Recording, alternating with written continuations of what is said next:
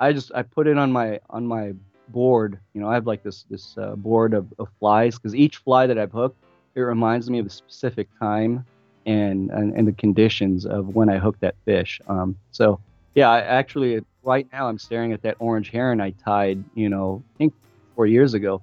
I'll probably never tie another orange heron, unless someone begs me to. That was Adrian Cortes talking about his Steelhead Fly Hall of Fame. We're going to make steelhead fishing easier today by making it harder. This is the Wet Fly Swing Fly Fishing Show. Welcome to the Wet Fly Swing Fly Fishing Show, where you discover tips, tricks, and tools from the leading names in fly fishing today. We'll help you on your fly fishing journey with classic stories covering steelhead fishing, fly tying, and much more. Hey, how's it going today? Thanks for stopping by the Fly Fishing Show. What is the easiest way to support this show? If you head over to wetflyswing.com/members and buy me a cup of coffee. A cup of coffee is what keeps me going strong, and you can join the members society for about the price of a cup of coffee. So appreciate that in advance. Adrian Cortes is here today to shed light on how he catches winter steelhead using a dry line in the winter. We talk about the best iron to get your fly down, what type of water you should be looking for, plus one of the best resources for tying in hand. It's time to add another challenge for the winter. So without further ado, here is Adrian Cortes. How's it going, Adrian? Very well. Good morning to you, Dave, and thanks for inviting me on the show. Yeah. Thanks for coming on here. I was, I'm struggling. I struggle a little bit thinking about it because I've been thinking about getting you on for a while. You and Todd Hirano. I mean, there's a number of people out there that do some skating and stuff. And funny thing is I've interviewed Richard Harrington recently, and we talked about skating. So it feels like I think maybe I want to dig a little more into kind of your dry line, maybe winter fishing with dry line. So maybe we'll dig into that. But before we get there, can you just talk about how you first got into fly fishing and then how you brought that into everything you're doing around steelhead? Oh yeah, back to the dark days. No, actually, the Enlightenment, huh? I was born in the islands in the Philippines. Came to the States when I was 7 years old, and I was always intrigued by fishing, gear fishing, catching fish. And I guess just growing up, I always thought fly fishing was kind of, I don't know, it wasn't for me. It was kind of a wussy rod, and I was always into big, bass rods or big saltwater sticks. And so I never really was intrigued by fly fishing, although my friend tried to get me into it. But it wasn't until I got married and my wife and I were doing a camping trip in Yosemite, on the backside of Yosemite. And I had my spinning rod. We were newly married. It was in the evening, and I was really trying to prove my manliness by catching trout for dinner for my wife. We drove up to the lake. There's no one there. It was beautiful, beautiful, calm, serene. And then all of a sudden, you started seeing bugs hatching and trout rising, hundreds of rises. And like any typical young male, jumped out of the rig, grabbed my spinning rod, and tried to show off to my wife. And tried to throw a spinner out there, and I couldn't catch a dang trout, man. So No kidding. I was frustrated. Yeah, I'd see trout, chase the lure. And my wife, she kind of just giggled at me or made some sort of remark that embarrassed me. The next day, I decided to go over to the local store in town, and I think it was a Kmart. And I bought like a made in China fly fishing outfit with a cheap fly rod and some flies that looked like they came out of I don't know, man. Yeah. Oh yeah. Some Like yeah, some dry flies. They look like they kind of like were a dry fly or maybe a wet fly. You couldn't yeah, tell. yeah, yeah. They were huge and attractive, and that's what got me into fly fishing because I couldn't catch the trout. And it's been a fun journey since. I guess it was for me because I can't catch something. It makes me more, I guess, challenged to try and catch it that way. And I don't know why it is in my mindset. If something's too easy, Yeah. I get bored. So that's how it started. Cool. So that that gives us a little perspective, and I think like you said, the challenge. I think that's the thing we all joke about it, right? Steelhead fishing. Sometimes hours and hours of not Yeah. catching, and it can be challenging. So yeah, I think that's why we're all here, and you take it another step further because you also skate, and I think you also do some tying in hand, which is a fly tying challenge. But hey, before we get into more of that, I wanted to check. You mentioned the Philippines, and it's interesting. I love sometimes digging into some of this stuff because myself, I grew up, when I was 7, and I've actually had a daughter now that are 6 and 8. I got 2 daughters, and it's interesting because, right, they have this perspective. But what was your perspective now coming from the Philippines when you were 7? What do you remember about coming to this country? Is there anything that Oh rings a yeah. bell? Yeah. There's so many sounds and smells and excitement. I mean, living on the islands and then coming over here and you hear about things like McDonald's or Yeah. Disneyland, you know, like really nice cars in cold weather. I just recall even landing in the airport, the temperature change was significantly different.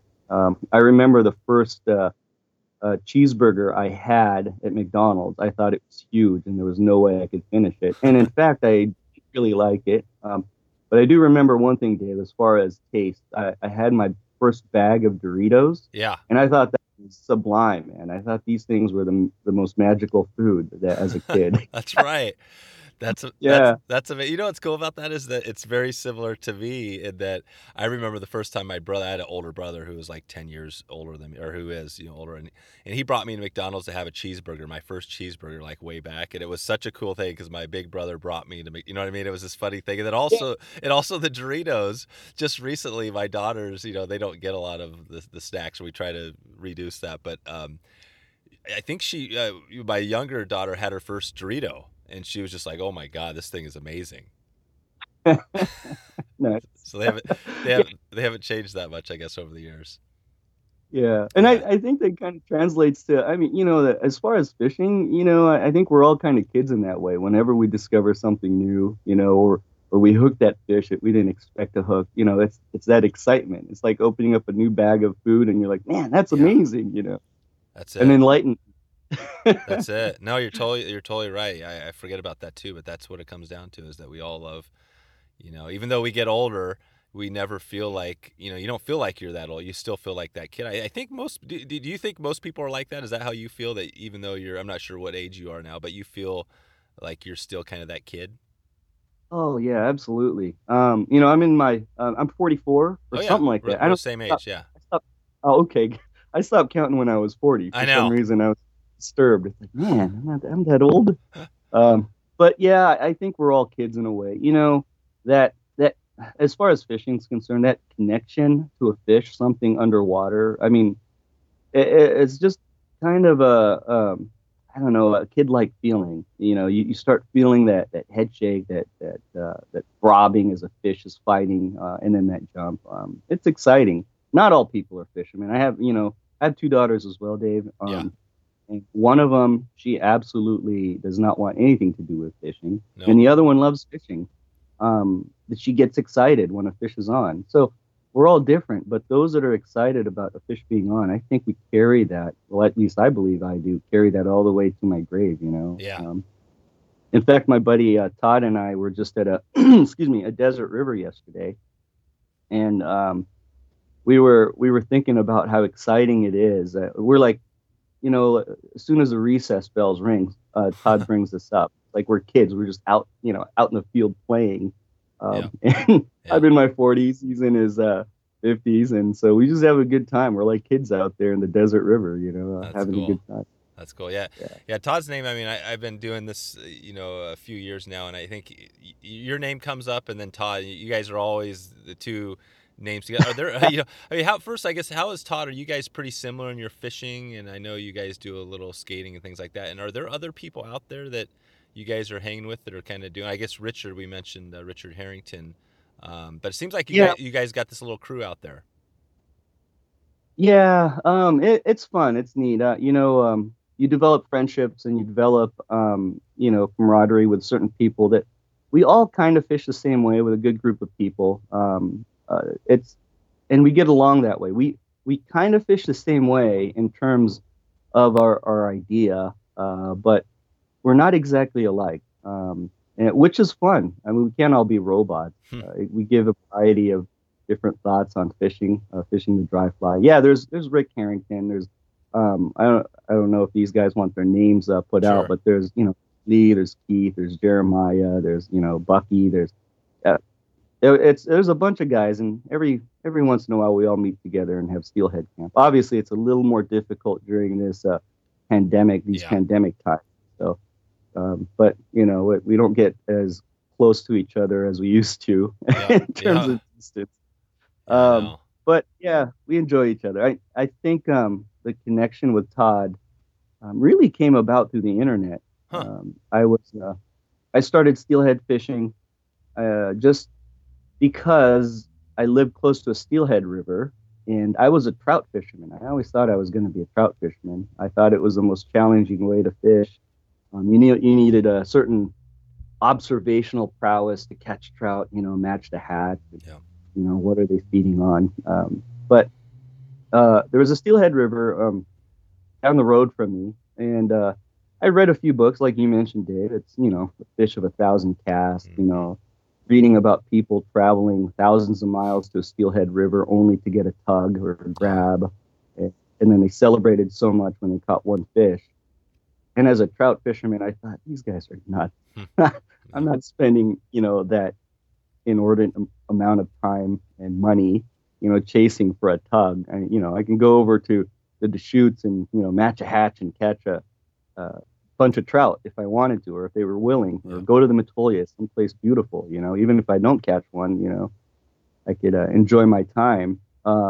However, for some reason, I felt like steelheading called me. I didn't want to be a steelheader. But I went out and bought a rod, and, it was a cheap $100 single hand rod. Went over to the river, told my wife, it was late, it was fall, told my wife, hey, I'm going to go over to the river and see if I can do this steelheading thing, First time I went out, I didn't know how to look at steelhead water. I knew how to look at trout water, but I didn't know anything about steelhead water. But I thought they were just big trout. First time I went out, spent about an hour, and I thought, this is so boring. So I went back home and had a beer instead. So I went back a week later and decided, okay, I'm going to put my time and effort into it. I started tying steelhead flies. I was tying with a vise back then. And they were, I wasn't following patterns. I was just kind of making my own, creations, and I thought they were pretty. And beauty is in the eye of the beholder. But when I look back at them now, they were kind of ugly. They were pretty ugly. Yeah. But I show up on the river, no one's there. I start hiking, a hill, and then I look down and I see something. There's some disturbance on the water, and I was curious. And again, it's that curiosity as a kid, as an angler. There's something in the water. What kind of fish is it? What was it? Was it a dying fish? Was it the kind of quarry that you're after? And then so I walked down to the river and I looked closer at what it was, and it was a pod of steelhead. Wow. All sitting behind a rock. I can't tell you, Dave, how many there were, but there were. I mean, my eyes were bugging out. I was a little kid again, Yeah. Is this in the fall? It's like yeah, this was in the fall. So kind of October, September, October. Yeah, I think it was late October. Yeah. Late October. Maybe even November, but I think it was late October. And I just started not knowing how to swing for steelhead. I just started casting and stripping the fly in front of them, my wet fly. And, it was surprising. My line tightened up, and I thought, I snagged up a branch or something. I think it was on a dry line, but it was a heavy, iron. The fly I tied it on. And so I thought maybe I hung up on a branch, and obviously the fall, you have the wind and the leaves and the branches fall in. So I thought maybe I snagged, a branch. I started stripping it in, and then I felt the head shake. Nice. And yeah, I was hooked to a steelhead and kind of hooked for life. I think that day or that afternoon, it was about 2 in the afternoon. I hooked 7 steelhead, Jeez. and I landed only two. The first one, that first one that I hooked, um, it broke me off while I had it in hand. So Oh. I got this buck in. I grabbed the tail, not ever having landed any trout of that size, of that nature. I thought, okay, I can just, grab the wrist of the tail, and it's just gonna comply with me. And I grabbed that wrist, and I could feel the power in the Mm-hmm. tail. But being a novice, felt the power, but I didn't grip any harder, and that thing went ballistic, Hmm. took off, and I was more worried about my rod, so I grabbed my rod because I didn't want that Oh yeah. flying in the water, and I pretty much lost the fish right there. But fortunately, the steelhead gods, as they say, shine down on me and let me continue casting and catch a couple more. Dang. And that hooked. Yeah. So yeah, I'm back home happy. That's it. Yeah, I mean that. Well, your second trip out, you're getting into 7 fish. That's pretty hard to. That's pretty hard to beat, especially early on. Your first time. Did you? How long did it take you before you got your? You got the smackdown where you were. It took you a while to hook into some more fish, or did you just consistently just start catching fish? Yeah, I wish that was the whole. Yeah, to continue steelheading. Excuse me, the whole reason I continued steelheading was because I couldn't catch another one. Yeah, exactly. I went home and bragged to my wife, and she's like, she was kind of shocked at how big the fish was. Oh, so It was a you had to hatch. keep her. Yeah, you had to keep her. Yeah, it's a hatchery fish. So I brought it Nice. home. I was excited. And being my first steelhead to hand, I let the other one go because I thought, man, these things are so huge. What am I going to do with all this? Yeah. But I brought this one home, and she took a look at it. And I had this like big smirk on my face. And I said, this steelheading is cake. These guys weren't even matching the hatch. They were just sitting there, and I was throwing anything at them, and they were eating it. Wow. And all of a sudden I thought I was I thought I was an expert on steelheading, but Huh. it wasn't until a year and a half later, and I tried hard. It wasn't until a year and a half later that I caught another steelhead. So Yep. that year and a half was what cemented my steelheading for That's the it. rest of my current life. That's it. That's it. No, that's a cool story. So, well, let's just take it to that. Talking about that's back in your first steelhead, and now you Yeah. kind of have the way you do it. Can you talk about how you fish? I mean, we're kind of right in the middle, or I guess we're kind of between summer, winter. There's still some fish around. I mean, how do you? What would you like? Would you rather love to talk more about summer steelhead or winter steelhead? I enjoy talking about both, Dave. Yeah. But I do give the nod to summer steelhead, just because there's, the dry fly. The chances of a dry fly winter steelhead is slim and none. Do you do that? Conditions. Do you do that quite a bit? Yeah, I do it enough. I don't do it with as much gusto as summer steelhead dry fly fishing, just because the conditions are a little more different. I keep hearing. I think is it Todd or who's the person that pretty much is exclusively skating flies in the winter? Oh yeah, Todd. Todd's my I don't know, my hero. He kind of inspires me. Todd will fish dry line heavy irons in the winter, and he used to do it more regularly, but over the course of the last few years, he just has more fun fishing dry flies, and he will do it all winter long. I mean, even if conditions are tough. And he's risen winter steelhead on the dry fly. I mean, a lot of people have in the past. I shouldn't say a lot. Some people have Yeah. in the past, but I don't think with as much energy and as much aspirations as Todd. Todd is He puts the energy. he's a different. Yeah, he's got a different mindset, and that's sometimes what it takes. I don't have that mindset as far as Todd with the dry fly Yeah. fishing. I've done it enough. Um, I've been I've raised a few. I don't think I've landed one, but I've raised a few steelhead on dry flies, winter that is. But summer and fall they're really I guess I really enjoy it. It's my favorite time of year for steelhead. Well, And I guess just thinking about that, I guess if we are thinking going into the winter, so you do use a little bit lighter. I mean, can you talk about that? How you typically fish if you're not fishing dries in the winter? Are you fishing kind of lighter lines? Are you still fishing wet flies? Are you Yeah, sinking down? Yeah. yeah.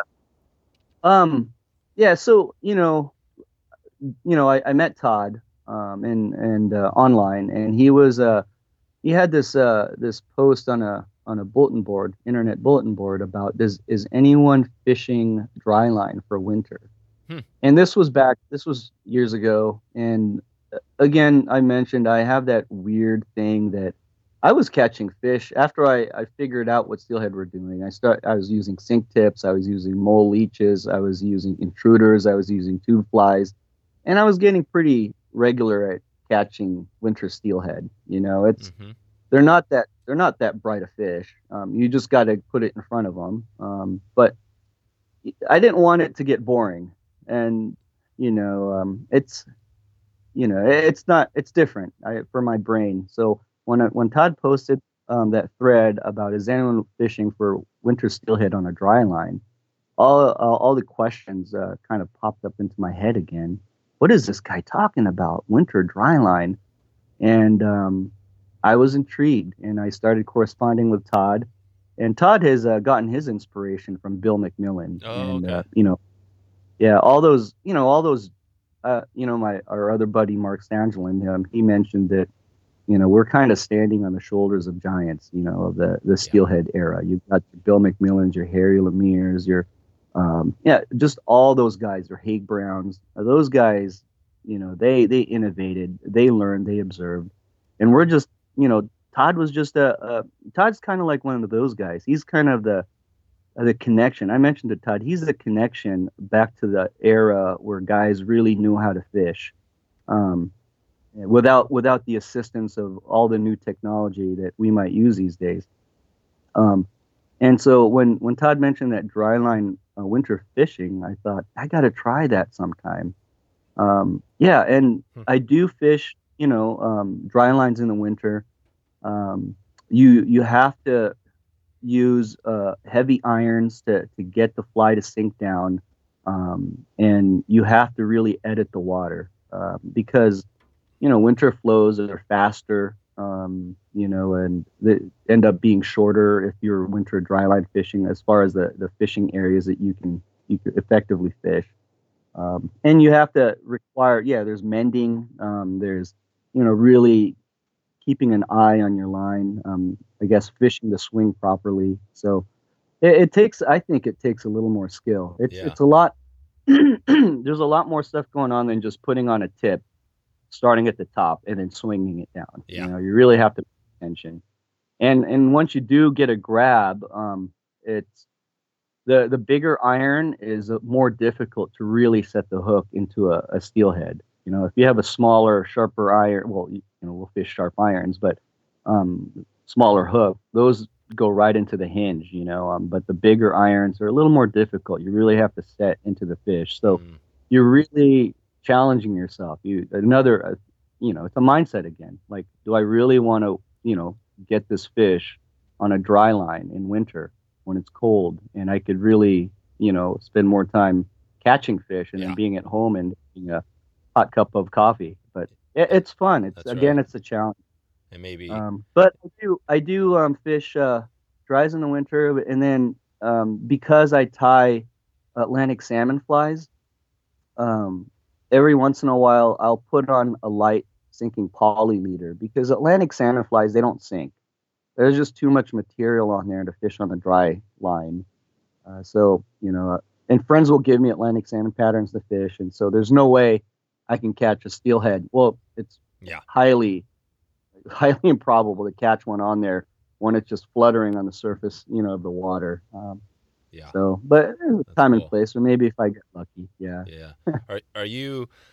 And are you, you're talking about the irons, and maybe we can dig into that a little bit, like the flies, the size of the hook and things. But are you, is the first thing the water, you're targeting water, say, more in tail outs or shallower water, or is there more to it than that as far as how you're getting them on I mean, and on the surf, or well, we're talking dry line, so how far below the surface do you think your fly is?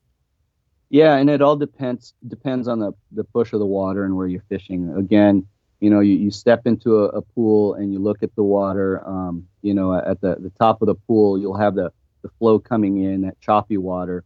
And Todd likes to call it the armpit, like in that corner, where the water Yep. comes in at the top of a riffle. There's that soft area there that steelhead, will nose into, and kind of rest. And winter steelhead, they're moving fish, and so those little pinch points are great places, for any kind of Yeah. winter steelheading, but especially that armpit. It's for dry line fishing. You can get that iron in there and let it sink and dangle, and then as you kind of look for, so steelhead, they'll move up. They don't want to fight the current. They're kind of moving up in softer areas. And if you look for those softer areas, whether at the armpit at the top of a riffle or down below, they'll come up through a tail out and they'll rest, on the side of a tail out. It's hard to fish at the gut of a run, with winter steelhead, because the flow is pretty quick. Yeah. So you kind of move quickly through that. And that's when the sink tips are more effective. To be honest, sink tips are way more effective for winter steelhead, Yeah. than you know than dry line fishing. But dry line fishing keeps me engaged in winter. If I was fishing a tip, I think I might get a little bored. But I could be wrong. I haven't fished a tip regularly in quite a while. So Yeah, gotcha. Yeah, totally. So you come in. So basically, if you look at a run, you've got the riffle at the, if the river's going from right to left, say yeah, you're on river left and you're fishing this run, and you got this riffle dropping down into where the pool starts, heading downstream, and the armpit is that little inside seam water. Is that the armpit? yeah, yeah, Yeah, it yeah, is. yeah. So you got that little water, and yeah, and that might be depending on the run. Yeah, you could have that little riffle right on the edge of the fast water, or even as it comes in, maybe it gets slower and slower. So I could see, how you could do that. And then as you go through the run, again, it picks up maybe some depth, some speed, and then eventually you get to the tail out. So are you saying just your average run, you're hitting the top and then going down the tail out, or are you kind of just fishing the slack water all the way through? Yeah, you'll try to fish the slack water. So on steelheading, like anything, you need steelhead, because you need steelhead, a good number of steelhead to come in. Otherwise, you're just hoping to get lucky, with that one fish or two fish. I think my best year dry line fishing, winter steelhead, there was a good winter return.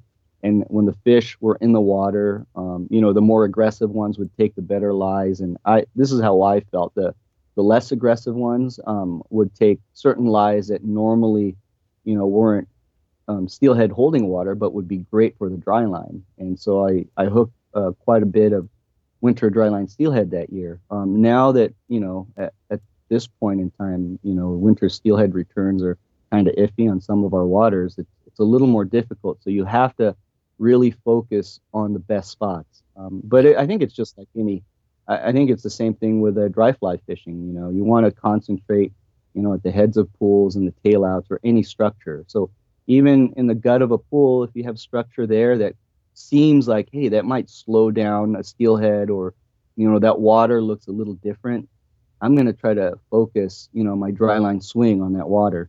And then you will cast differently. Sometimes I'll cast kind of upstream, backman, feed a little line, just try to get that fly to sink down quickly Hmm. and then swing, right at the depth of where that rock is. Even though, the water is going to push it, you will have maybe 2 or 3 seconds where that fly is in the zone of a steelhead. And in contrast, if you're fishing a sink tip, you're always in that zone, or you're more Yeah. likely to be in the zone a little longer. So, I don't know exactly how many seconds my fly will be in the zone. I just, as an example, mine would probably be in the zone for about 2 seconds. Sink tip, maybe, 5, 6, 7, 8 seconds, as you can Yeah. slow that fly down even more. So, yeah, it's a Hmm. game. Yep. It's like a video game, except in real life. That's right. That's it. Yeah, I mean, basically, yeah, you got to choose your spots wisely, and Yeah. the odds. I mean, you're making it harder. And then if you add a dry fly, right, especially in the winter, you're at the Yeah. extreme. I mean, can you go? Is there a more extreme level than that? Dry fly on the surface, dry line. Is there anything else you could do? I don't think Yeah, that's so. it. I think that's why I gravitated toward it, Yeah, Dave, because I didn't think there was any other way. I know what it is. Here it is. It's all that, but instead you have a fly with no hook on it. So you just gotta like get the feel. You're absolutely right. Yeah, and the one of the two guys that have done that. So Harry Lemire is a great inspiration, of mine, and also Lee Spencer. Both Oh those yeah. guys, have fished clipping their point off of their hook. I think Lee Spencer got that idea from Harry Lemire. Lee Spencer, on the North Umpqua, he's fished many years without a hook point on, and he just wants to raise fish. And Harry Lemire at one point had risen so many fish that he clipped the hook point off, and he said, he's just up for the rise. Everything else is just work, hooking the fish and landing the fish. He just wanted to see the fish come up and Yeah. rise to the dry fly. That's about as Wow. good, I guess, as you can get. And I don't think I'll ever achieve that because I really like to feel that fish, fight and Yeah. grab. It's part of being a kid. I guess those guys have ascended beyond being a kid. Yeah. I'm still a kid. Well, it's Yeah. also that, I mean, for me too, and a lot of people, I mean, when you get a fish out there that's doing cartwheels on you, that's Oh yeah. something to Yeah. feel. I agree. When you're fighting a fish and it's a tug of war, you have again that weird sense of that hunter gatherer Yep. inside of you that you're like, hey, I need to land this thing. I want to see this thing up close. And you want to win that battle as that hen is like jumping at the bottom of the tail out, cartwheeling, running upstream. That's kind of fun. If Yeah. if it's if it just comes in, we've all hooked fish that were decent sized fish, and then they Yep. just kind of Just come in. come strolling. Yeah, you're like, well, that was like Yeah. hooking a bass, not bass or, Oh yeah. I mean, largemouth bass, you hook them, they thrash around, and then you just kind of reel them in. Yep. Yeah. So, Yeah. No, yeah, I think we've all, or a lot of people, if you fish for steelhead, caught a few, you've had those moments where you get that fish in, you realize it's a yeah. hatchery fish, you see it, and then it almost escapes, and you pounce on it. You like jump on it, and it's like this, Yeah. or you know what I mean, or you throw it up on the bank. I mean, it is that hunter gatherer, right? It is that like you are a predator, and you're not going to Yeah. let that thing get away. And true, and that I did that when I first, landed those first hatchery steelhead. I Yep. didn't know how to land a fish, so I threw my rod on the bank, and I, realized after I lost that first hatchery fish that I'm not going to try to grab its tail. I'm going to grab its whole body and throw it on the Exactly. bank. So Exactly. yeah, just like a kid, just like a Yeah. kid. Yeah. But you know what? As you progress as an angler over time, you realize you start learning things, and I think that's the difference. For most fly fishermen, they're observant, they're learning. They try to understand nature a little more. They try to understand fish a little more. They try to be respectful of their resources, and respectful of other anglers. And it's tough sometimes. We were just my buddy Todd and I were just on a desert river yesterday. We had a grand time fishing dry flies, cold temps. We'd wake up in the morning at 30s. In fact, I had my sleeping bag was covered in frost, Hmm. but we'd wait her up and we'd fish dry flies early morning until late in the evening. And it was fun. We raised some fish. Todd got a fish in, popped off at as he was landing it. It was Huh. pretty much landed. Yep. I raised one. But as we were walking by, we saw one guy fishing, like kind of this big eddy. And we had walked past him early in the morning. And then when we came back, he was still there fishing that same eddy. And he hooked a big, nice fish as we were talking with him. And so we watched him land it. And then I asked him, what fly did you use? And he was like, oh, I was fishing a big streamer. And then in turn, he asked us what we were using. And we said, we're kind of idiots for the dry flies. So we were fishing dry flies. And he goes, well, you guys are using the wrong fly. Or he said, you guys are on the wrong river, I believe, Oh. kind of inferring that, they're not going to come up to dry flies here. Yeah. And so even within our little fly fishing community, there's still some people that have their, I guess, are more outspoken about their preference. Yeah. Whereas Todd and I, we like to fish dry flies. We don't try to force it on people, but No. we do have more fun with it, I think, than most. So Yeah. Yeah. No, I but hear you. we're weird in that sense. I hear you. No, Yeah. it's interesting because I haven't really, and that's why I'm interested. I've never really dug into it that deep, and I think it would be cool. I mean, I guess yeah, you get to that level where you've caught enough fish, and then you're kind of like, okay, well, let's try something else. But yeah, I'm thinking, you mentioned the heavy irons, and getting back to that, if we're talking, a dry line, what is it? What is a heavy iron? What is that like? What hook are you using? How are you tying that fly? What does that look like? So, Bill McMillan wrote about using, his winter's hope. Everyone or a lot of steelheaders know that pattern. Yeah. And he tied that specifically to sink on a dry line. And the hook that he used was a partridge code M, which is discontinued. You have to find it, from your buddy's Yep. old, fly tying desk or what on eBay or whatever, whoever makes those hooks or sells those hooks, I should say.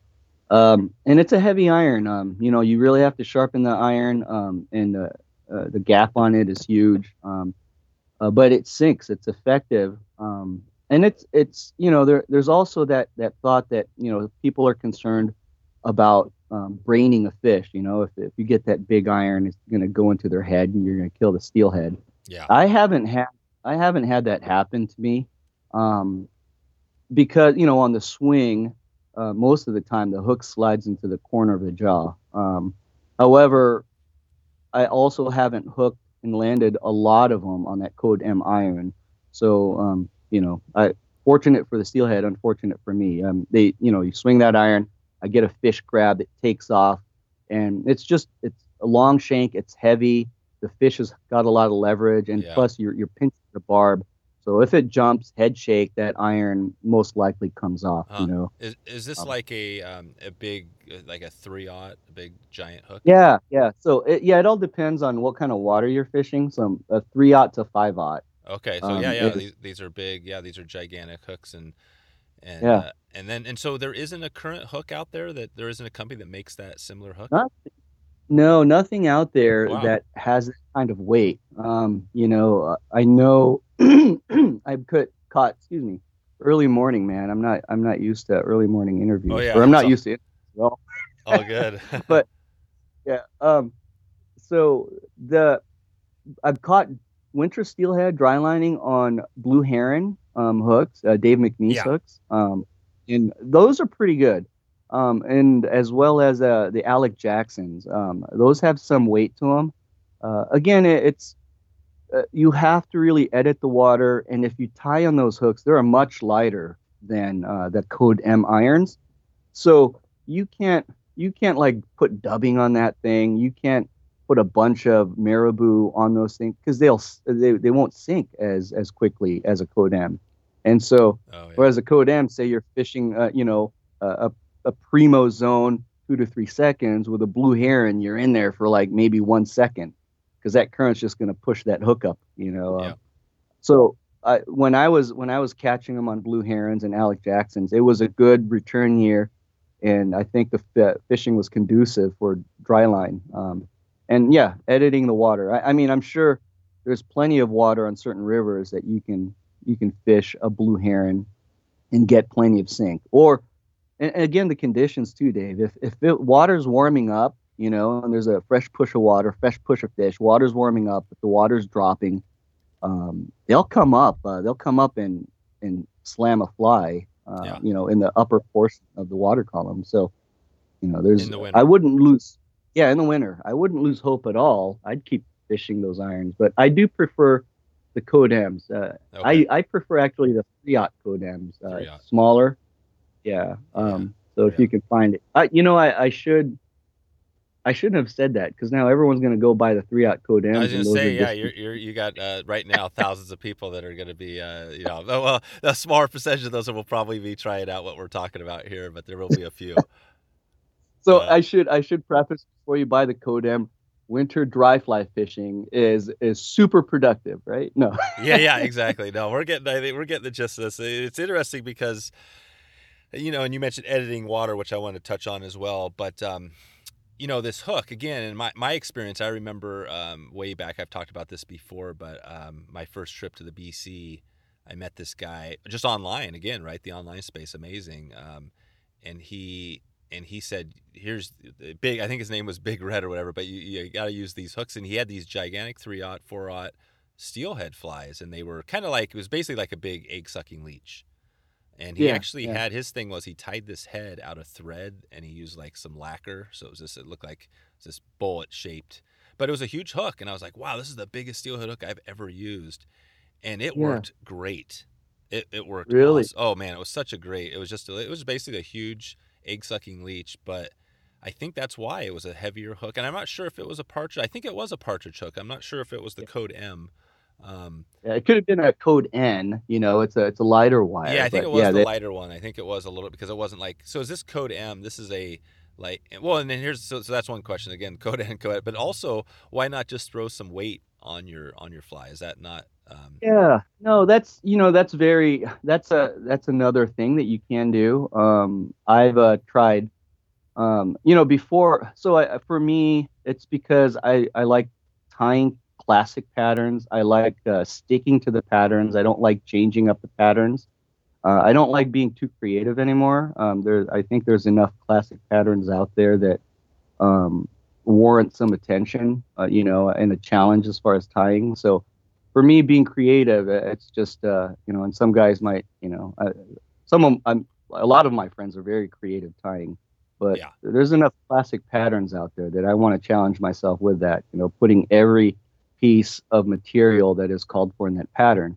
And so that kind of keeps me away from adding, weight to a hook because Hmm. then it's not a classic pattern. But you Gotcha. definitely can add weight. I have actually tried, putting weight on the shank of a hook, like wrapping lead Yeah, around it, and then tied a classic pattern over it. big fatty. Um, it, yeah, but it doesn't, on a dry line, it doesn't swim properly Mm, because it's so heavy. It doesn't kind of, that hook doesn't move in the current because no, it's kind of, just yeah, sinks. it looks like, yeah, it sinks and it looks like a rock. And Yeah, as it's swinging across, the feathers move, but yeah, again, to be honest, I don't think it really matters. It's more a thing to the angler. yeah. I mentioned before, I don't think steelhead are that smart.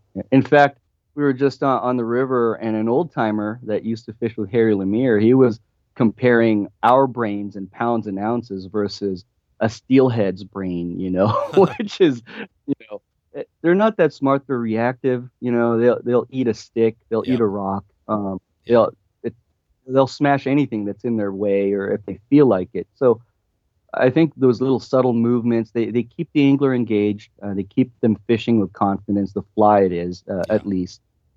So that Easier to bodes well for cast, me. right? Too. Yeah, easier cast. Absolutely. You don't want to get frustrated. No. Steelhead fishing. Steelhead Yeah. fishing is frustrating enough if you think that you're going to catch a lot of fish or get the fish. It's a mindset, and Yeah. you can't be frustrated. You you got to at So least enjoy.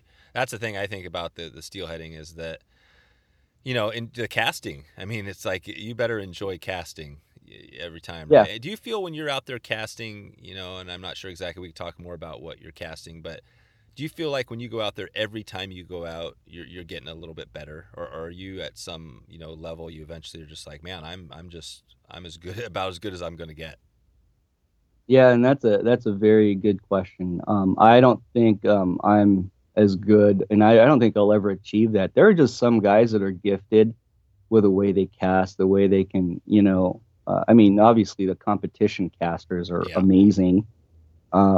They set the bar high, and I try to do my best, but for me, there's so many. We mentioned Todd. Todd's a great caster. Todd, my buddy Todd, he Hmm. can pick up any rod from a switch rod to a 15 footer to a mid-size rod. He can fish a long belly. He can single hand, and he has that ability to move from one rod to another. Um, I can't do that. I have 3 bamboo rods and I stick with just the 3 of them because I know if I add anything different, it screws up with my casting. That's right. And even though I have fun, I was fishing my 11-foot 5 bamboo, my James Reed rod this past couple days, and I had fun with her. She was a blast, but I still struggled. Sometimes there's just too much slack. There's too much stick in the water. Sometimes the wind comes at me differently, and I just things like that, little Yeah. tiny things. I think it's similar to those guys that are into golf. I mean, yeah. you've got those great golfers. They still struggle. They still need coaches. That's right. In fact, this past summer, I asked Richard Harrington to show up on the river and help me with my cast because for some reason I wasn't doing the proper thing and I wasn't achieving the results I wanted. And so, and you know, he was gracious enough. He thought I was joking around. And I said, no, man, I'm really struggling with my cast. I'd been casting the same rod, the same line setup for, I think 7 or 8 years, never changing anything. And for like a month, I couldn't cast it. Yeah. The reason was, I believe, Dave, was I picked up my daughter's rod. Oh, right. Yeah, a graphite rod, and for some reason it changed the way I was casting. Just that brief time. We were on the North Umpqua. I picked up her rod to kind of show her something, and then cast it for maybe 10 casts, and that just threw my mechanics off. So yeah, I'll never achieve that point where I'm as good as I can be at casting. Yeah. And the same thing too with steelheading. I don't think Todd and I were discussing the various dry fly takes, and that's what we enjoy so much. The fishing's kind of the same. We target the same types of water. We target the runs. We look at the gauges. We look at when the river is busiest and when it's not, and the temperatures. So those are kind of standard for dry fly fishing. But what's different every time is how the steelhead reacts to the dry fly. We've had the follows, the shark attacks, the big toilet bowl flushes, the little, the little trout rise where you're like, okay, there's my dry fly swimming across, and you just see a little dimple, and you think, oh, that's just a trout, and you set up on it, and it's a big fish, and Yeah. so those are the things that keep things exciting for us, the different ways that steelhead come up and eat. So Yeah. but yeah, I don't think I'll ever get to the point my casting will be great. So I have to enjoy and be content with what it is now. Just keep trying to improve on it. That's cool. No, it's awesome. And I forgot about that too. Yeah. I mean, you've got the bamboo, so you've got pretty much all of the, I'd call it the extreme, stuff. I mean, it's amazing too. I mean, maybe we talk a little bit about that just first with the line. So for winter fish, we're talking winter steelhead. Are you just fishing your normal dry line that you would be fishing for summer steelhead? Yeah, I would be. I'm using for my winter rod, I was using a fall favorite 45, and then a buddy guide of ours, Mark Schamberg, mentioned that James Reed likes Rio Steelhead Scandy lines on his rods, and he was generous enough to let me borrow his for a while, and I started casting that on my winter rod, and it's got enough grainage to throw over a big heavy iron. So yeah, it's a Scandy rod. I think it's like in the mid 30s as far as how long it is. Yeah. And I will put on a long mono leader on it. Maybe about 15, 15 feet. Big long one. Yeah. So that and it turns over the fly, and so with that long leader kind of cuts into the water, and then the Scandy line will kind of keep it on the surface. Somewhat on the surface. So I've had plenty of friends that tell me, hey, why don't you use those, I don't even know what they're called. They're like different sink lines or, shooting heads. I don't know what they're called. You mean not the poly leaders? Not the poly leaders, no, but the heads are like multi-density heads. Oh, right. Where there's an intermediate and a sink. And intermediate. Yeah. And they said, yeah, you'll get down a little deeper, and they're super helpful and generous because all my friends want me to catch steelhead for some reason, or winter steelhead. Yeah. But for me, if I hook one on those lines, those multi-density heads, I feel like it's not dry line fishing. You're trying to get down and slower. So it's And plus I've hooked plenty of winter steelhead on sink tips, and so it's not some sort of like, whoa, I caught a fish, even though it's fun. I want to catch one on something different. I think one of my more remarkable winter steelhead fish, I was fishing my home river, and I had tied up a code N, yeah, iron. I tied a pattern called, gosh, it's a Traherne pattern, Traherne Major Popkin Traherne or something like that. Some name I can't Mm-hmm. remember his first name. This was back in the glory days of Atlantic salmon tying. Oh, okay. He, yeah, he had this pattern that was pretty exquisite. And so I tied that in hand, and I thought, I bet no one's ever fished this pattern on this river, and I was able to hook and get a fish in on that pattern. And so, just using the dry line without, sinking heads, just editing water, and so, it makes it funner for me that way. I don't think it's this. I don't think it would be fun for everyone, but it's for Oh me, yeah. it's a neat thing. Yeah. It's So yeah, cool. just my regular Scandi shooting heads for winter. Yeah. All right. Um, And then what was the name of the rod, the bamboo rods you're using? What's it oh, called? yeah, James Reed. Yeah. James Reed is out of the Campbell River in BC. And he's an awesome dude, awesome rod builder, and a pretty dang good fly tire. Although we don't see many of his flies anymore, but Hmm. yeah, he makes. There's a lot of fantastic bamboo rod makers Yeah. out there, but Yeah, there are. I've got three of his rods. One of them I got off the classified section of Spay Pages, Oh, off of nice. Spay Pages, and that was my first one. And I was just enthralled by it. More. That first rod has caught many steelhead, many dry fly steelhead. So Do you feel that, I think, and I haven't used any really spay bamboos, but I just think of the trout bamboos. I mean, obviously the feel is a little more, at least in my experience, is noodly, softer. I mean, are those rods, is that the difference, is that you get more feel compared to, say, some of these other, because there are some nice graphite rods that make a really softer rod too, right? yeah, yeah, I think so. Yeah, I think there's even glass rods nowadays that are Oh, pretty right. good too. Yeah. But yeah, there's just I just I appreciate the craftsmanship of the bamboo rod makers, and the time and effort they put into it.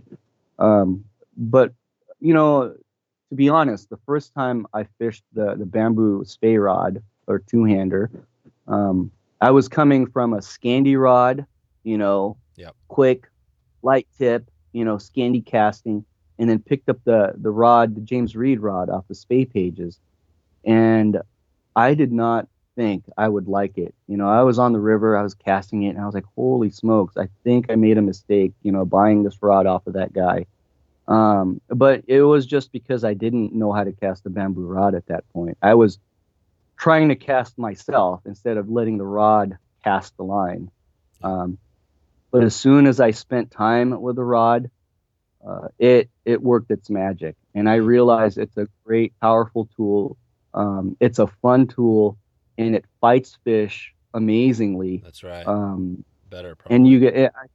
yeah, and James Reed mentioned, I think one of his quotes was, oh well, I'm not even going to say it because I'll misquote Yeah, him, yeah. but We could put it in the show notes if we get it right. yeah, Yeah. yeah, I'll try to put it in the show notes. But Yeah. yeah, you get that cast, and then you're swinging that line and you're holding that rod, and then the fish grabs, and then that rod, bends all the way to a cork, using all its power fibers. You bring that fish in, and then you have that bamboo action, preventing that fish from breaking that tippet, that you see a lot with like fast action rods, Yeah. or it's got the cushioning effect, I think, as you're landing the fish. And obviously it's bamboo, so it's got some things that you don't want to be high sticking bamboo. You don't want to throw your bamboo on the rod bank. No. You want to be aware of it. Yeah. But if you fish with it enough, you know how to handle it. Yeah. You know how to land fish. How do you transport it when if you're fishing around? Is there is Oh it, yeah. yeah, it's a yeah. Same way. I have a rod tube and I use that. But when it's put together, just a rod rack, roof topper or You do whatever. the roof I use topper. a sumo. Yeah, I use a Sumo? sumo. Yeah, Okay. a sumo rod rack, I think it is. Yeah. I don't know what it's called. Sure. It works fine for me. It's adjustable, and I've taken the bamboo rod and plus the reel on it, on dirt roads. I've gone, 60 miles an hour, maybe 65 just to test it. On the outside, just on the roof, on the or outside, on the hood, on the roof. Yeah. Yeah. So That's cool. it does fine. Yeah. I mean, I haven't had too much worry about it. Well, once in a while, I'll be concerned, if you're on a gravel road and there's like probably logging trucks, going by. Throwing rocks. They kick up a rock and then, it'll hit your vintage reel or hit your bamboo rod. But, those are things that, can worry you, but it's not been a problem so far. Cool. And I really love casting. No, it's awesome. I would love to dig more, and maybe down the line if we can get you back on, we'll dig more into some of the equipment and stuff. But maybe we just finish this off. We talked a little about the lines and the rod. So reel wise, what's your reel that's set up with that rod? So I have my winter rod. Yeah. I have a Barlow's Perfect style reel. It's just it's an awesome beast. So with the bamboo rods, depending on how big they are, you really have to match it with a heavy reel to just balance it out. Yeah. And it's got a beautiful growl to it, and when the fish grabs and takes off on a run, the growl becomes a scream. Yeah, so it's a neat experience, especially in winter. If I'm fishing a wet fly and it's you're cold, it's in the afternoon, and you're thinking, man, after this run, I'm going in and having a nice cup of coffee or maybe a whiskey to warm you up. And then, you're sitting there cold, you're standing in the water's, your line's slowly swinging, and all of a sudden the fish grabs and you hear that pitching growl, and then it starts screaming. It just wakes you up, warms you up on the inside. So that's the Farlow Perfect. Yeah. And what was the company? What was the brand? Oh, it's a Farlow's. Okay. It's an old reel. I'm pulling it off the shelf right now. Yeah. C. Farlow's Ltd. London. So, right. Cool. So this thing's clicking, like slowly the fish is starting to eat it. It's clicking. Yeah, it'll click, and when the fish feels it, the fish is like, I don't like the sound, or I don't like the feel of this hook, and fish takes off and it just goes, it's. Can you turn off the sound on it? No. I don't think I can. That's interesting. I'm not smart enough. I find myself sometimes, because I guess that's my competitive nature, but sometimes if it's especially in a busy spot, I'll make sure I want to be quiet, because sometimes you can land fish without people knowing you even have fish on. No, I agree. Yeah. My buddy Todd has a way that he's able to disengage the pawls, because he'll fish his town run, and he doesn't want anyone to know that. He's got Hardy Perfects and other loud reels like Youngs and stuff like that, and they're loud. And so when you're in town and people are around, you definitely want to be incognito.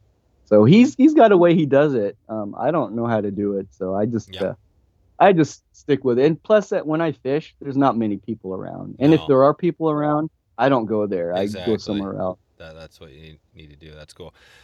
Cool, Adrian. Well, we're going to get out of here pretty quick. I just wanted to start. I think this is the perfect time to wrap it up. I have this the 222 top 2 flies tips and resources that I like to wrap things up with. And we've already been talking. We haven't dug into the Titan Hen. I think maybe we'll have to leave that to the next time, because I think that's a whole nother amazing. I think way you're bringing this down to, this old. I can't think of it as an old school level, right? You're kind of bringing it back, but what about flies? So what is your two? If it's wintertime, you're fishing a dry line, you're going out there on your water. What 2 flies are you bringing? Okay. Well, can I preface this with just a snide remark? But Dave, why do we have to talk about winter flies? It's still fall steelheading right now. That's true. But anyway. That's true. Well, the reason being is that the great thing about this is that even though right now it's 2020 November. It right now could be 2025 with the person that's listening to this, and it could be it could be January. I just wanted to put it in there that I prefer dry flies. But... Or did I say 2005 or did I say 2025? I'm not talking about time traveling, but yeah, we're talking. Yeah. This is Um, that's amazing about the podcast. I mean, I still occasionally listen back to episodes yeah, because I started this thing in 2017. yeah. And Oh, it's wow. evergreen. It's evergreen content, man. I mean, the people that are listening to this for years, these things will be out there. They'll be like, "Oh my God, Adrian, this guy! I've never even heard of anybody fishing dry flies. Look at this guy!" And you know what I mean. For the first time, somebody's going to hear that. Well, as for me as a fan, when you had John Gierach on your show, he was a big inspiration to me to start fly fishing. Oh wow, So yeah, so I listened and I saw that and I was like, oh, I'm gonna take a listen to this. So yeah, anyway, I but know. yeah, so my winter flies, because I tie classic patterns, and I mentioned to you that classic patterns, they have so much material on there that they're hard to sink. I actually have to edit my classic patterns, or not mine, but the classic patterns, to see which has the least amount of materials in which I can create or subtract materials from, just like one or two fibers, even though I have all the materials in there, to let them sink. I like Rogan patterns, Michael Rogan. He was he was one of the greatest hand tires, or tires in hand, Hmm. back in the day. But his materials have a lot of stuff to it, so I really have to make sure that I don't put too much on those patterns. Right now, I'm really excited about tying the silver RD, which is a pattern that it's a mixed wing. So I think a lot of your viewers probably are not too aware of a classic Atlantic salmon patterns, Yeah. but the RD or the mixed wing patterns are really great because they're not married. I believe married wings have less movement in the water Oh yeah. because it's kind of a stiff wing, even though they'll still catch fish. I've caught fish Yeah. on married wings in the winter. But the mixed wing patterns, the fibers aren't married, so they're kind of undulating. They're independent of each other as you're slowly trying to slowly swing it across the water. The silver RD is one, Is that because it's RD got long. like? How do you spell RD? Oh, it's ARDEA. Oh, okay. And I'm going to tie it pretty soon here. I was gifted an iron, a Code N iron, that was from Harry Lemire's own tying kit. Oh wow. And so I've been holding on to it for a few years, trying to, figure out what pattern I really want to tie on it. So I'll be tying that here in the next few days or the next week or so. And I'll use it for winter. The cool thing about it is, not only is it going to be an Atlantic salmon pattern, but it's on Harry's hook, Yeah. and I will be fishing it dry line, so it's not going to snag up and I'm going to lose it on the rock. Hopefully not, at least. That's Hopefully it won't right. sink too. That that's the other big advantage. Well, I mean, I guess it's not a huge advantage because You're lost with flies. yeah, yeah, losing flies because it does happen. But yeah, So yeah, the silver RD and Rogan patterns. There's so many different patterns. I don't, yeah, and I like Bill McMillan's Winter's Hope. It's super effective. It's a steelhead fly for sure, hmm Northwest steelhead fly. It's not Atlantic salmon pattern. So it's built for my rivers in the area. It's designed for that. But I haven't tied it. I think I haven't tied it because I have the classic Atlantic salmon patterns to tie. yeah. I kind of gauge things like, which is more challenging. I think one year well, not one year, but a few years ago, I tied Sid Glasso's orange heron. Yep. Sid Glasso, another giant of our Oh yeah. steelheading history. But I wanted to catch a fish in the Olympic Peninsula rivers on a Sid Glasso orange heron on a dry line, and I was able to hook one Hmm. on a yacht. So uh, Yep. so I don't tend to go back once I've done it. On a pattern, I don't tend to go back to it. It doesn't become a favorite pattern. What happens Oh, with those gotcha. patterns that I put it on my board. I have like this board of flies, because each fly that I've hooked, it reminds me of a specific time and the conditions of when I hooked that fish. So yeah, That's I cool. actually right now I'm staring at that orange heron I tied, Oh wow. I think 4 years ago. I'll probably never tie another orange heron, unless someone begs me to tie one. But How many flies are on that board? oh man, that's a tough one. Um, Could, it's could you take a picture of it and is that something we could post so we could see what it looks like? Oh yeah, yeah, I for sure can. That'd be I'll cool. take a picture of it. Yeah, and it's not all, I've caught there's other flies too that I've hooked fish on, but they're not remarkable patterns. I Yeah. mean, it's nothing that so the patterns I put on that board are patterns that mean a lot to me. It's funny because a lot of them it starts off as a lot of classic Atlantic salmon patterns, wet flies, and then it's being overtaken by dry flies, Yeah. and not the same dry flies. They're all different dry flies because I want to catch a fish with a different pattern as much as I can. Yeah. Although I mentioned the two winter flies, I gotta say, Dave, I gotta mention my two favorite flies that I'm fishing for dry fly fish in the Oh yeah. summer, and it's got to be. I'll stand by this. It's the I think the greatest steelhead fly ever made, ever created, was Harry Lemire's grease liner. Oh yeah. Yeah, that's a good Number one. one, it's a dry fly, and Harry was someone that observed the water and designed his flies in such a way that they would work well. And I think the grease liner, being the icon that Lemire is, uh, the grease liner, you can use it anywhere. You can hook Huh. fish anywhere on any river with a grease liner. Yeah. So I just think that's the greatest It's steelhead a it's a dry fly. great it's a great kind of it's a really natural, right? I mean, there's not a lot of Yeah, color on it. supernatural. Yeah, and I'll probably make some people upset because you have the Sid Glassos, awesome tires, Yeah. the Dave McKee's.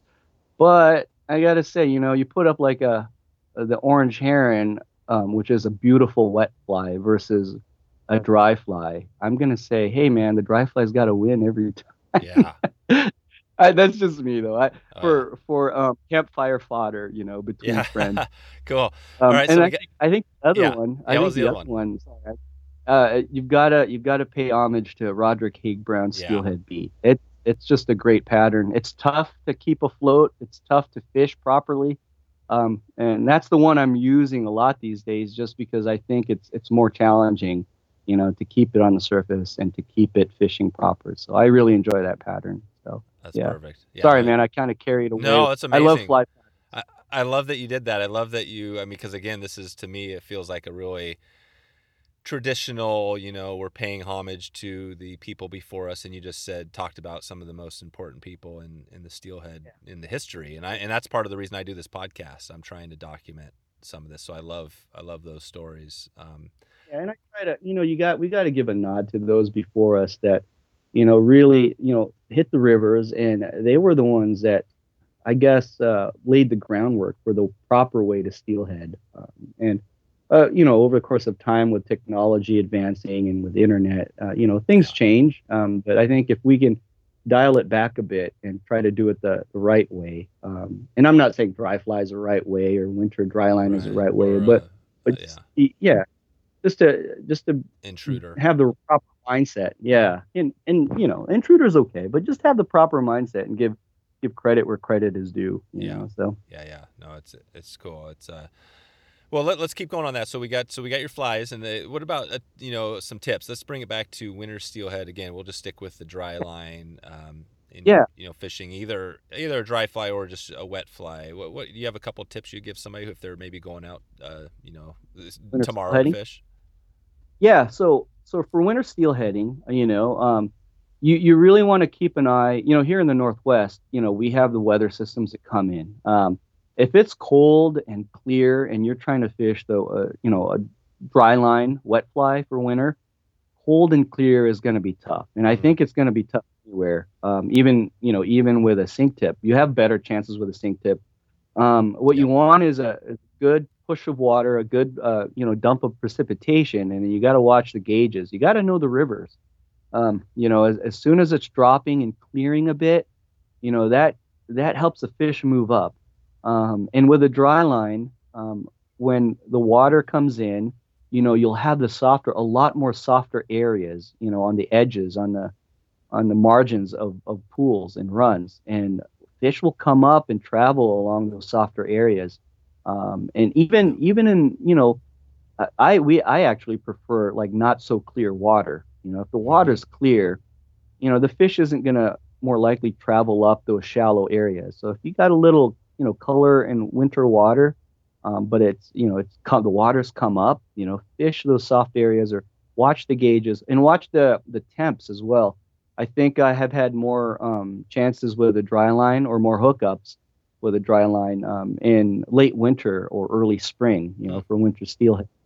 As the water temperatures warm up, and I don't, you can fish if it's a mild winter, you can fish early morning and have good success. But I feel like around, I don't know, Dave, maybe 10 o'clock, 10 o'clock, honestly, things have warmed up. Yeah, and the fish metabolism is kind of moving. Again, there's so many factors. You have to be fortunate, you have to be lucky, you have to be close to a river, and you got to be able to drop everything. When that window opens up, which is not always great for responsibility in life. No.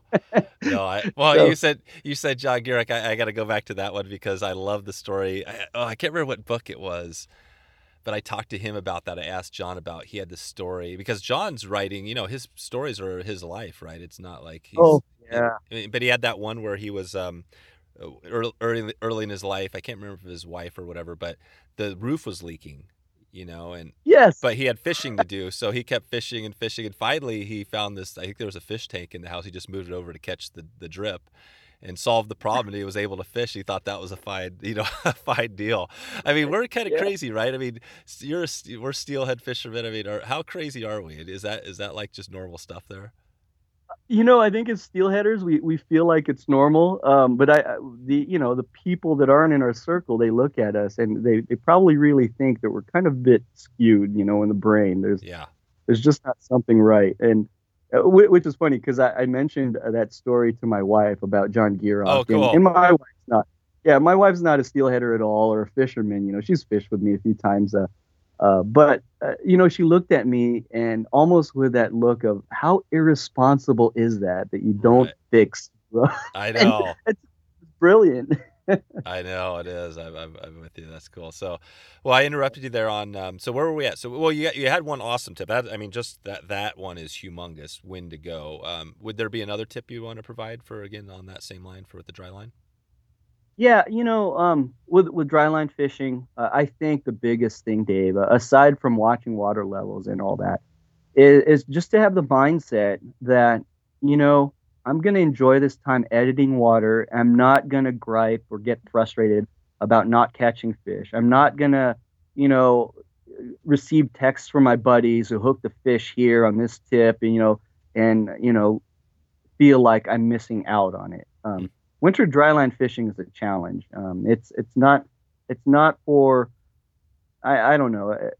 It's something that you're called to, that you really want to challenge yourself in. It's quite different from dry fly fishing in the summer for steelhead. I actually feel I fish better with a dry fly than with a wet fly in the summer. I actually think I can catch more fish with a dry fly than a wet fly in the summer. That's cool. Versus winter. And that's just because of the experience I've had. And I'm kind of pretty new to the game, but I've been fortunate to fish a lot of dry fly water in the summer to really learn and observe the fish behavior. But winter dry line, there's no way, and it's not about out fishing your buddies. It's about enjoying your time the best way possible. It's about learning how to cast that iron. And it's, and it's funner casting with a dry line, to be obvious. But these days, with our technology and lines, it's actually fun as well to cast, sinking lines because we're so advanced now that you could pretty much cast sinking lines just like you would a dry line. Exactly. And so it's not a big. You really, it's got to be someone that says, hey, I want to challenge myself to do this, and stick with it for a winter. And to be honest. You have to have fish coming in. It's tough to start something that's challenging when there are poor fish returns. Because then you don't have that. You don't have that positive. Reinforcement. I guess reinforcement. That's the word. Yeah. But again, some people they're just fortunate. They're fishy people. They get in the water. They'll hook a fish. I had a fellow message me. I was trying to help him. With a dry fly fishing in the summer, and it's been a tough year, for everyone. But he got on the river, a well-known river here in our area, and he was hooking dries. or who can fish on dries, I should say, steelhead on dries, was having a blast. And, kind of on a down year. And so you never know, Yeah. you go out there and you just experience the unexpected, and it's a fun deal. That's cool. So, yeah, I Well, think, yeah, that's my mind. That's the mindset. perfect. And before we get into just the kind of maybe a couple of resources for what we're talking about here, you mentioned editing water. Can you just clarify that terminology? What is editing? Is that what does that mean exactly? Yeah. So, if you're dry line fishing in the winter, and you come upon a water, a stream or a section of stream that is just flowing fast, you just don't waste your time on it, because you're not going to be able to get your fly down in that water. You'll end up spending 2 hours in the cold weather, in unproductive water.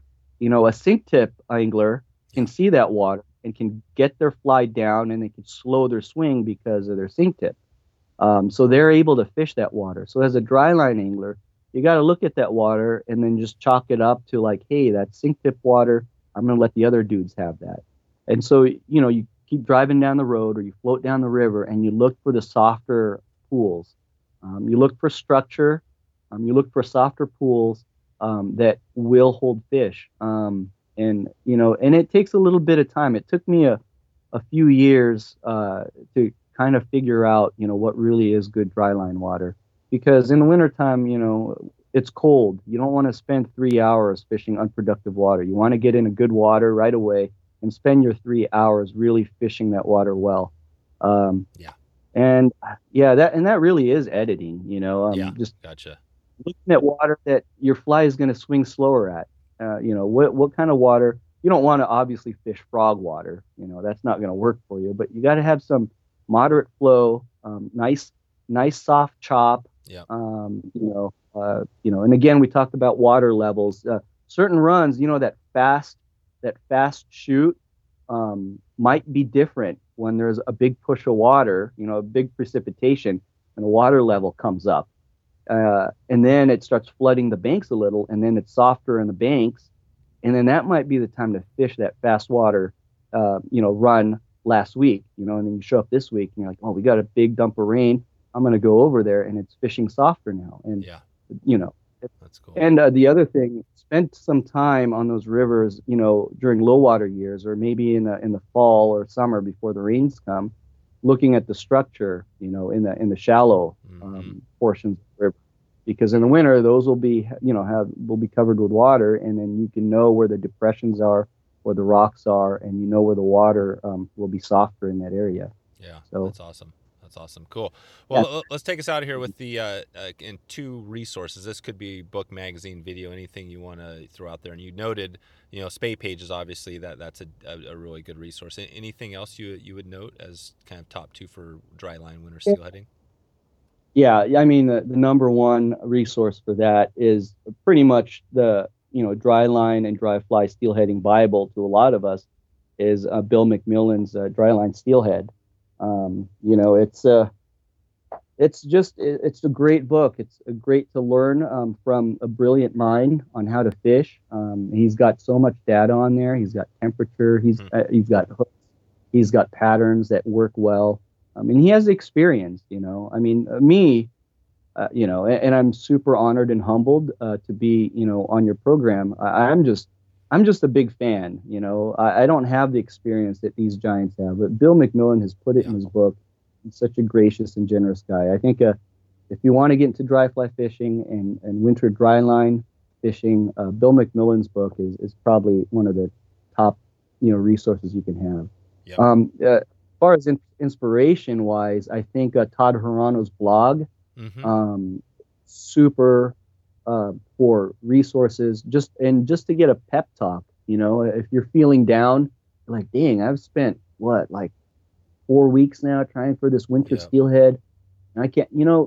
Pop into his blog, read some of his old stories, his suggestions. Send him a message, because that guy, he's like positive. He's like super positive, beyond belief.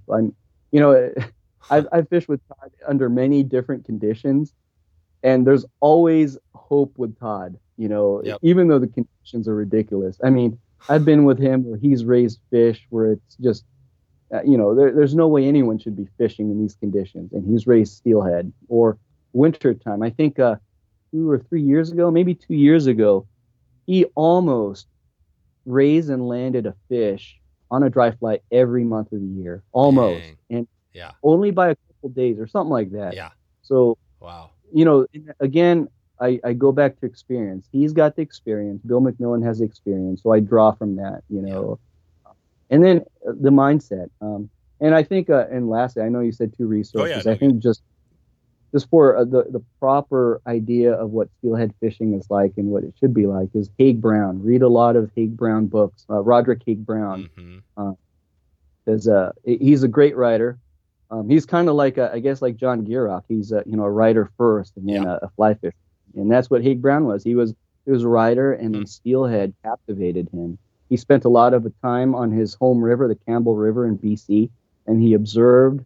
He fished different ways. And it's really the way to be as a steelheader. You have to be observant. So, yeah, that's awesome. Those are great resources to That's start awesome. off with. Well, you've been fairly, humble, yourself as well. But you're out there. Your name, like I mentioned at the start, is popping around a lot when it comes to dry fly fishing and what you're doing. And it's you and Todd and and Rick and the crew out there.